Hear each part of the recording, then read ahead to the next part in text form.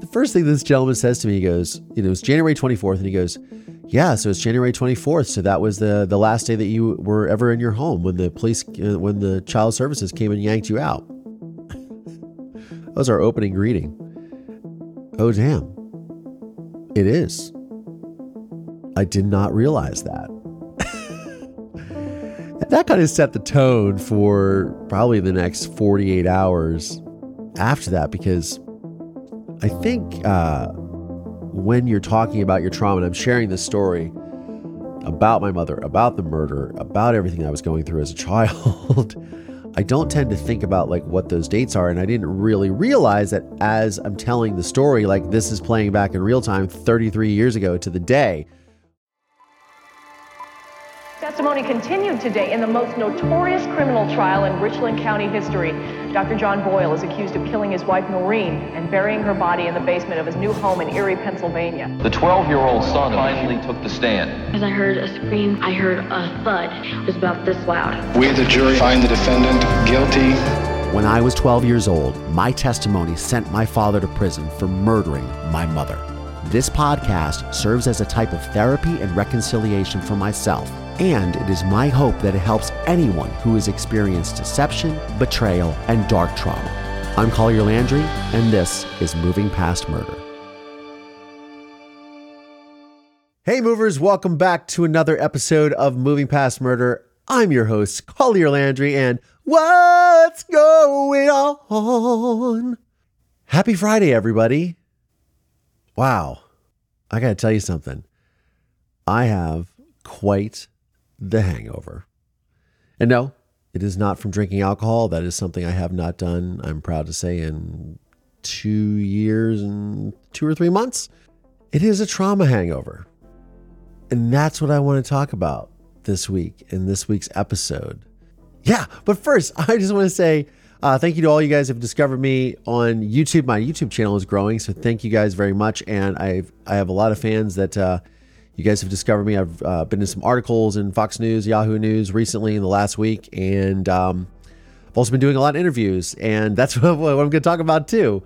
But I want to go to this week's listener question of the week. I haven't done these so far for 2023, but I need to get back in the habit because you guys reach out to me with your questions and your comments, and I do read them whenever I can, and I try to respond or at least like and give it a thumbs up and say thank you whenever I can.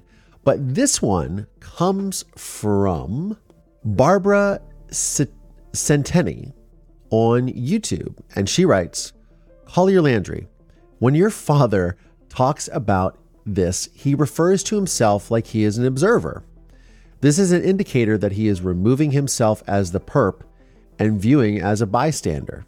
Some people categorize and departmentalize events so they don't mentally harm themselves with their own crime. You didn't catch it, but when asked about the jackhammer, he starts out, well, it was supposed to be used by my friend. So she is talking about the episode which I have entitled called Lies Caught on Tape. It's an uncovered radio interview with my father. So my father had done a series of interviews while he was in prison about 5 years after he murdered my mother. And they were full of conspiracy theories. Now, I have just, as you guys know who listen to this podcast and have listened to it for a while, a lot of this show is my take on my own experiences in true crime and others and interviewing people, but it's also about my process of healing and coming to grips with all of this, hence the name Moving Past Murder. And I have in the last year discovered a lot of things like these random tape recordings of interviews my father gave while he was in prison. And they were all around when he was trying to overturn his conviction. He was filing an appeal and some other motion, and he's always done that over the years and decades. But I have discovered a few more tapes, which I'm going to make into some episodes here very soon. Yeah, this one was a really interesting interview because it is chock full of just complete nonsense and garbage. Obviously, Barbara, as you astutely pointed out, yes, he does refer to these things as an observer. And absolutely, that is by far a manipulation tactic to manipulate the audience, to get people to sympathize with his position, or to just really elevate himself on a platform and to add what he thinks is credibility and validity to what he's saying. Which, of course, anyone with any sort of common sense knows that, well, it's all bullshit, right? But it is just one of those things that, yeah, when you listen to them, when you play them back, it never ceases to amaze me. So I'm glad that you caught that. And yes, and I don't always catch everything when I'm commenting on these things, because I'm in just pure shock as I'm listening to it, because it's the first time I'm listening to it when I'm recording the podcast. So they all just kind of, it hits me. And I do this a lot too when I read the letters on the podcast too, because these are often the first or second time second time probably I'm looking at them in my life. So I haven't seen them for years and years. And it still like really catches me off guard. And sometimes I get angry about it. Sometimes I'm just like, whatever, it is what it is. But it's always entertaining for sure when you're dealing with the ramblings of a narcissist and a psychopath. And unfortunately, my father is that person. Oy vey. Trauma hangover is what I want to talk about.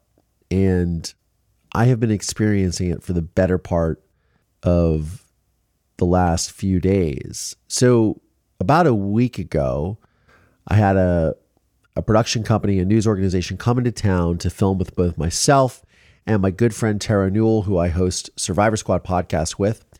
And we had planned around that a true crime survivors event, which took place a few days ago at one of our dear friends, Amy Chesler, whose mother was unfortunately murdered by her brother. It's a horrific story. She wrote a book about it, and she actually has a podcast coming out called What Came Next, which releases, I believe, on 3/3/23.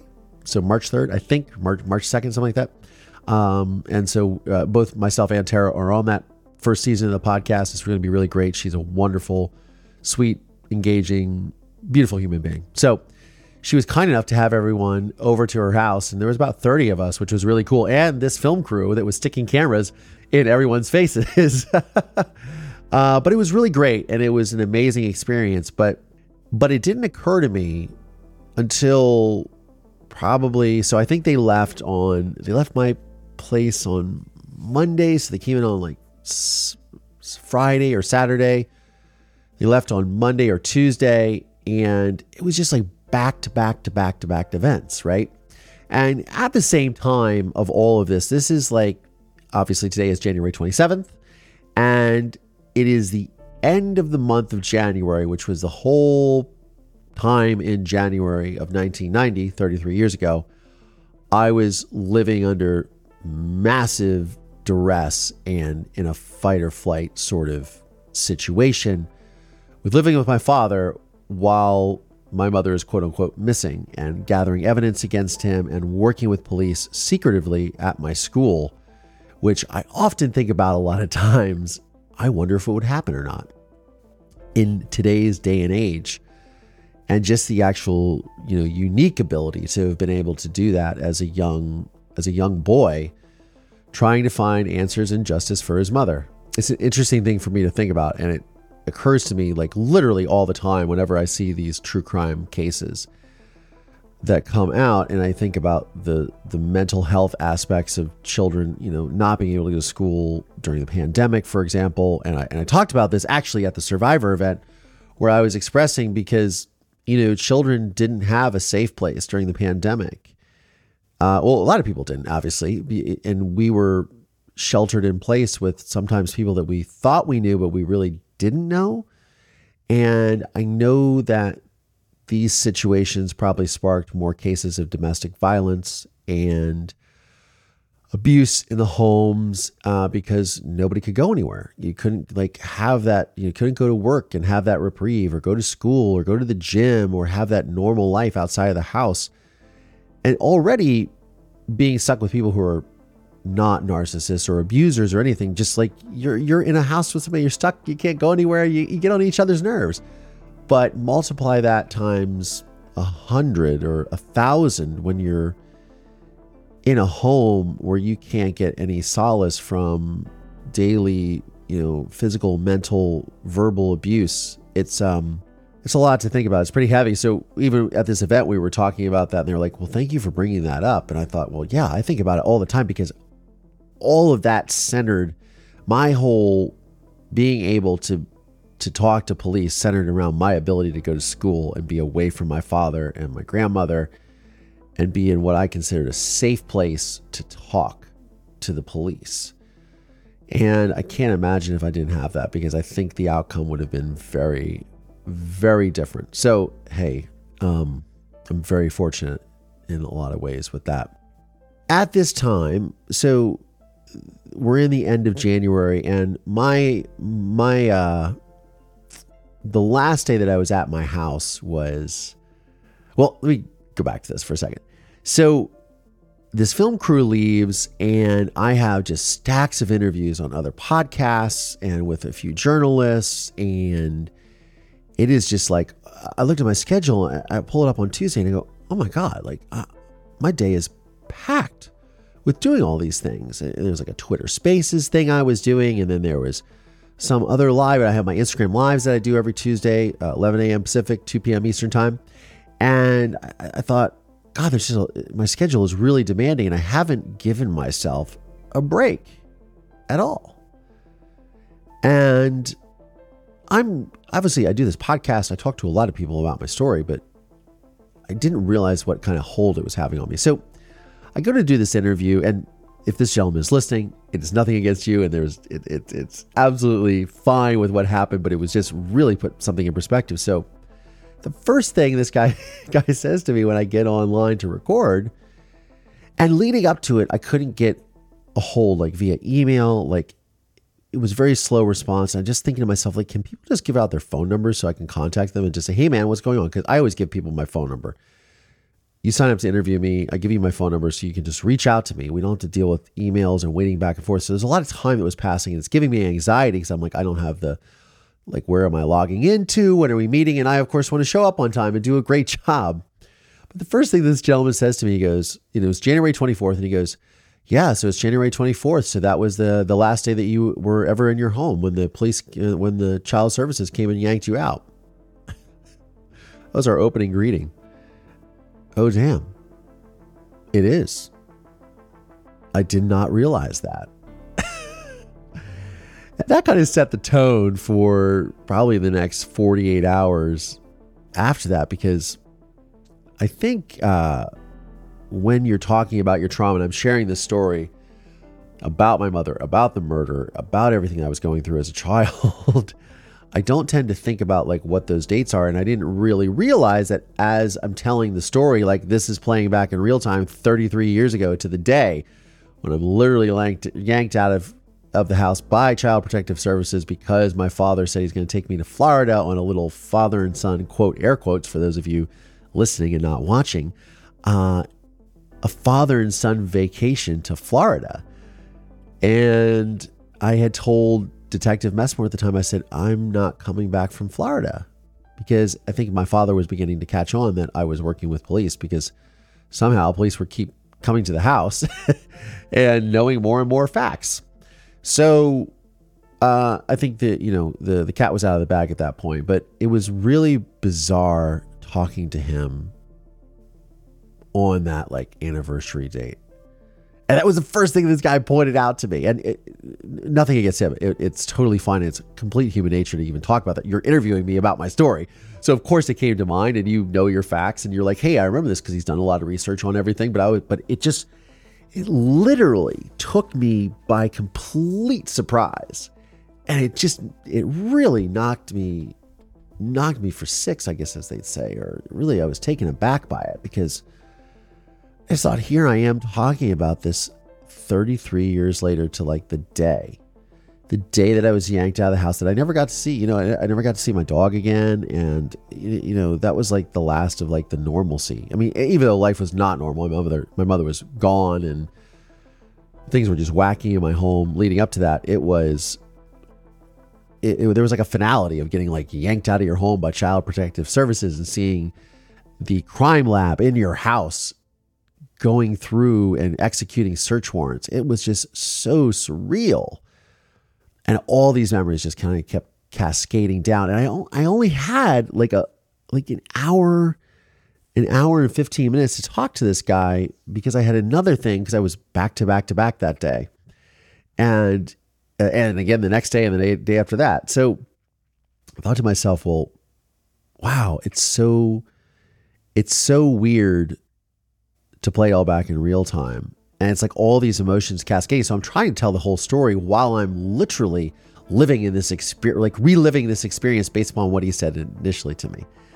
And it got me thinking, like, because I had, over the course of the weekend and up until like this afternoon, well, so this afternoon, the day before, it was Thursday, but it's really Friday when you're listening to this, I had probably told my story 6 or 7 times. So at least once a day for the last week.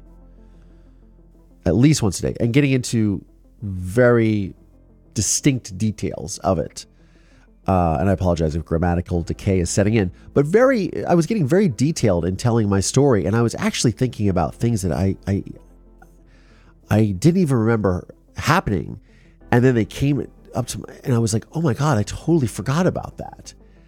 And these engagements that I had, and I can't pull it right off the top of my head, but I was breaking it down for somebody yesterday. And I thought, oh, wow, I haven't really thought about that in a long time.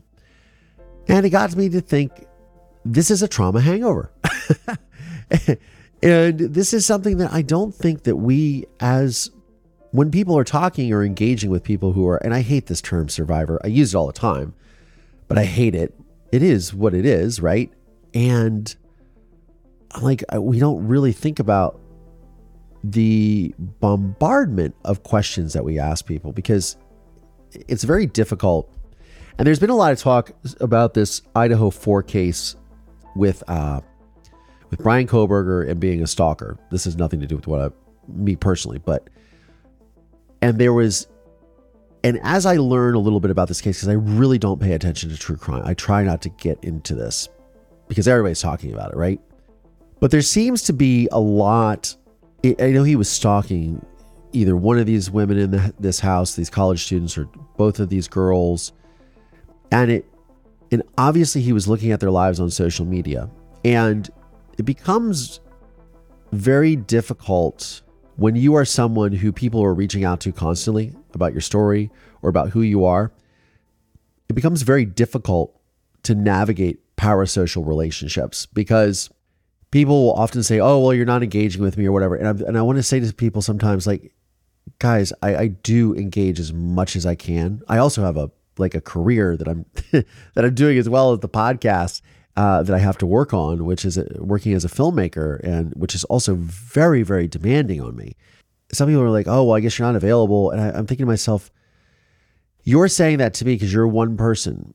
But there are literally about 100 other people that are reaching out to me today to ask me questions or commenting on things. And I do my best to really respond to everyone. But, and this is not me kvetching about this. This is just me explaining this. But I thought about these navigating these parasocial relationships. And somehow, when you look at this Brian Kohberger, I feel like he thought he had this connection with the victims that he didn't really have. And judging by the violence of the crime, I think that it was a very personal thing for him, that he felt that he was in a different relationship than he may have been in. And this makes me go back to a conversation I had with Amanda Knox a few months ago. And she was talking about the nature of the crime that she was wrongfully imprisoned for, and how it was very personal. Like, stabbing people is very intimate. Just like my father murdering my mother by smashing the back of her skull and suffocating her. It's a very, I think when you look at violence, like to stab someone or to strangle them, is quite different than shooting somebody with a firearm. It's a lot more personal and still just as violent. Like, guns, not a good thing, not good to shoot people, unless it's in self-defense, or unless, it's not good to murder people. But I feel when there are these connections when something is so, to really stab someone is very, very personal. So it got me thinking about this whole Brian Koberger thing. And I don't know why I'm rambling about this, but it is the case of the moment everybody's talking about. And then there's these murders in this trial that's going to go on. And then obviously we have the case of Anna Walsh, which I talked about last week. And, which is just like so tragic to me because it has so many parallels with my mother's own case. And this poor woman, and I think about the kids, and I talked about this last week, so I'm not going to bring it up again. I think about the personal connection. So navigating these parasocial relationships and then trying to figure out like, hey, how do I say to people, maybe I'm saying it now, I don't know. How do you say, I just need a little bit of a break. I need to disconnect. Because I had a survivor friend who, she kind of snapped at me for a second, but then she was like, I've just been under a lot of like stress and people coming at me, asking me all these questions. And I was like, hey, look, I totally get it, man. I totally get it.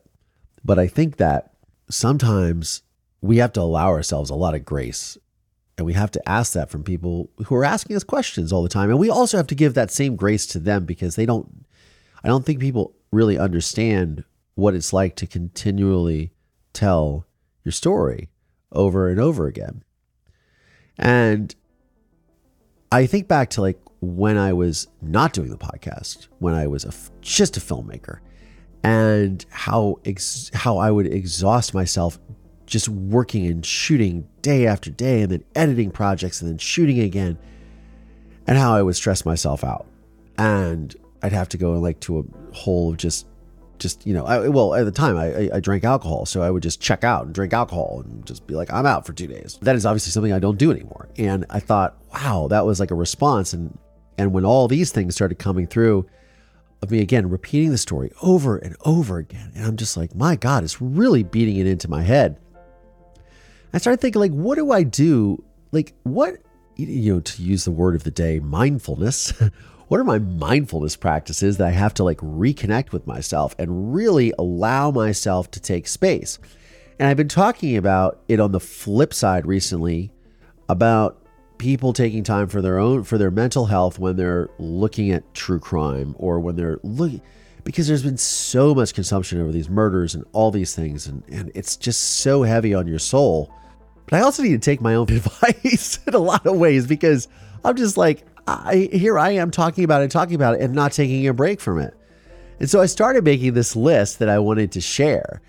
And I was like going through the internet and I was like, what are some really good mindfulness practices? So I want to share them with you guys, if that's okay. So the first is breathing, because that is something that we all do. Obviously, we have to survive. But just being really aware of your breath when you're in these situations. And I do this a lot to myself. I have to take these little moments, and I've become really, really good at when these situations are stressing me out, that I take these little pockets, like little pockets of time, 2-3 minute windows of just taking a break and just saying, okay, let me just take a moment. Okay.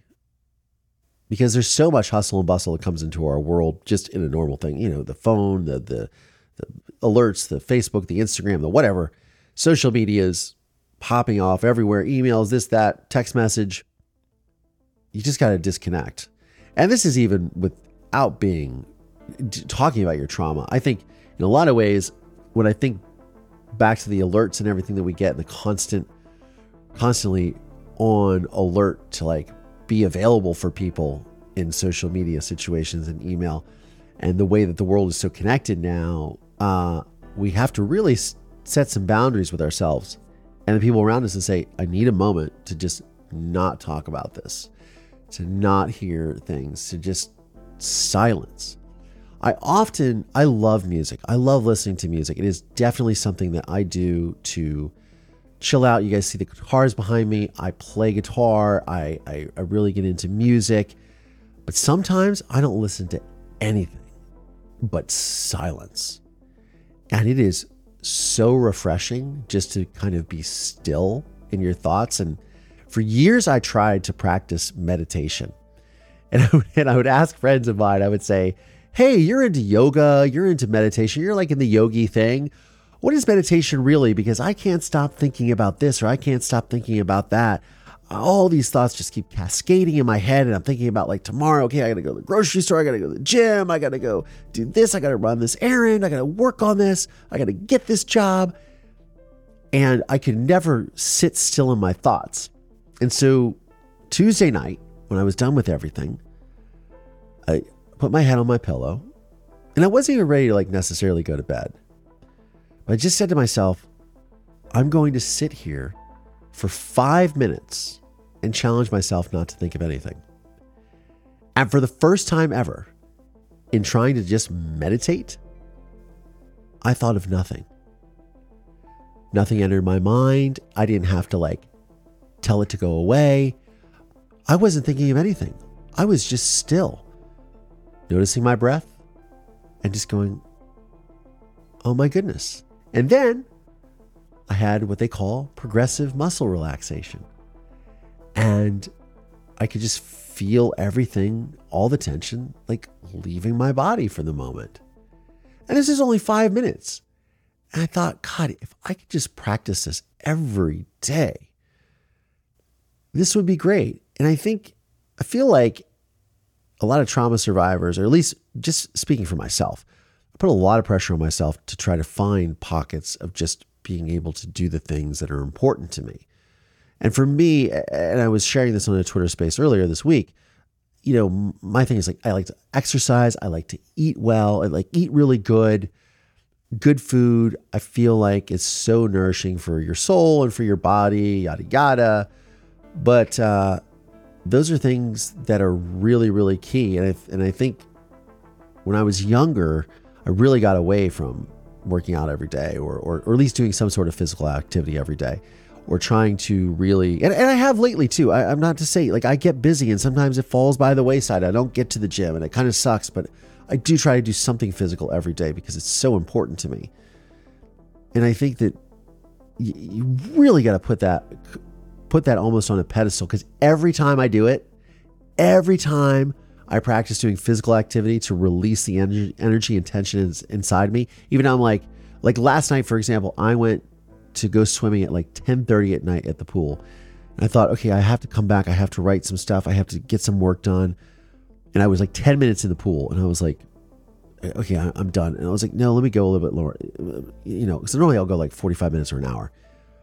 I said, oh, you know, I'm not going to go any longer. Okay, I'm just, and then all of a sudden I was like in my zone, and it's 40 minutes later, and I'm like, okay, I feel really good. And I got out of that pool. I had swam really fast, and I got a great workout in, and I felt amazing walking out of there at like 11:30. And I was like, and it was very cold. It was like 40 degrees outside, and I was a little wet, but I was trying to be bundled up.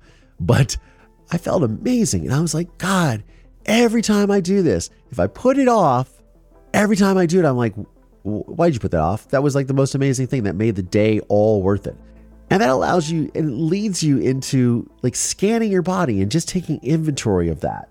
And when you're experiencing these traumatic situations and you're reliving this trauma, you have to really take a moment to like scan your body and feel where all this is and understand and just try to get that out of you. Now, look, I don't practice yoga, so I have many friends that do, but these are all part of the things that I believe they teach you in yoga. Another thing I do is guided imagery. So I think about things like peaceful places. And I talked about this in some of my interviews, because the guy asked me, he goes, what was your first childhood memory? The same guy who asked me, who pointed out that this is 33 years to the day that you got removed from your house because your father was getting arrested and you had to go to foster care. He also said, what was your first, what is your first memory as a child? And I said, my first memory as a child was the ocean. It really is. And I am fortunate enough to live a mile from the ocean. And that is something that even like when I was in foster care and having to go and face my father in the courtroom and deal with all that, because it was really, really challenging. That was a really harrowing experience for me, as I'm sure everyone can understand. I would always think of the ocean. And it started when I was a little kid, because my mother loved the ocean. we would go to the ocean. We would go to the Jersey Shore when I had gotten when I was lived in Virginia. We would go to the Chesapeake Bay. When I was a little baby, we lived in Pensacola, Florida, right on the Gulf of Mexico. So I always had these memories of the ocean. And then I moved to California when I was like 21. So I've always been around the ocean for the most part. So that's something that I think about, and it just brings me back to this place of calm. Walking and journaling, not walking while journaling, or journaling while walking rather. Yeah, there we go. Walking every day is always something that's really good for me. Even if I can't get that exercise, because I get to get out there and do this physical activity. And so many people fight me on this. They're like, well, I don't have time. I don't have. You do have time to just take a moment and walk, enjoy your life. Journaling has also been something, and I'm going to start reading my journal, because I just found my journal that I had started in 2010. And journaling is probably one of those really key things, because you can say whatever you want in your journal. And I think that, it took me a long time with journaling to, I don't know, I had to pass over the judgmental phase. I think I'm really hard, because I'm a creative, so I'm really hard on myself when I'm journaling, and I'm like, this just sounds stupid. If anybody reads this, and I'm thinking to myself, well, then of course, nobody's going to read this except for me. But then I'm like, oh no, I'm going to sound stupid. Just do it. That's all I got to do. Just do it. It's just funny. And all these things, they're just good practices to get in. And I have to remind myself of this a lot, which is why I'm having this conversation with you guys. And I'm just sort of riffing this one, because after a week of just being completely stuck in a complete trauma hangover, your body just is exhausted. You're just overwhelmed all the time, and you really don't realize it. And it gets me thinking, how many people in the world constantly or consistently live like this? And I think a lot of us do, and we don't realize it. And you just got to take the time. Obviously for me too, like I said, music, art, what I do for a living is artistic, so there is that, but I have to also disconnect and do different artistic practices that I'm not really into. I draw. And I did that as a little kid. I draw. I take away from doing things on the computer, and I create outside of that. I write. As I said, in a journal, I write on this tablet that doesn't have an internet on it. It doesn't have it. I was telling somebody today, they were talking about word processors, and I said, oh, word processors are back. I saw this thing on Instagram where there's little typewriters you can buy that are word processors. And then she said, well, what's the point of that? I said, the point of that is it doesn't connect to the internet. So there's no distraction. So if you're a writer and you want to write and you want to type something, the good old word processor is the way to go, because you're free of distraction, or the typewriter or whatever. And she just thought that was really funny. And I was like, no, but seriously, you don't want to get the distractions. And just really, being in whatever artistic practice that is. And again, you have to take away from that sort of element of judgment of yourself and go, oh, this isn't any good. Oh, this is stupid. Oh, this is this and that and the other. And I don't know. I became so keenly aware of all of this week, because I literally just wanted to crash like a sack of old potatoes and just be like, oh my goodness, I'm just done. And I don't know. Those are my tips that I wanted to share as someone who has just literally been re-experiencing his trauma every single day for the last week and doing it on camera and doing it in such a variety of things that sometimes you just got to remind yourself it's okay to disconnect, take a moment for yourself, and just breathe.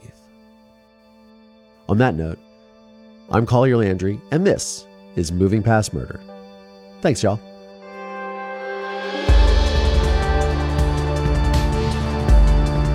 This podcast is made possible by support from listeners just like you. Please subscribe via Apple Podcasts, Spotify, Audible. Find us on YouTube, youtube.com/Collier Landry. The film A Murder in Mansfield is available on Investigation Discovery, Discovery Plus, and Amazon Prime Video.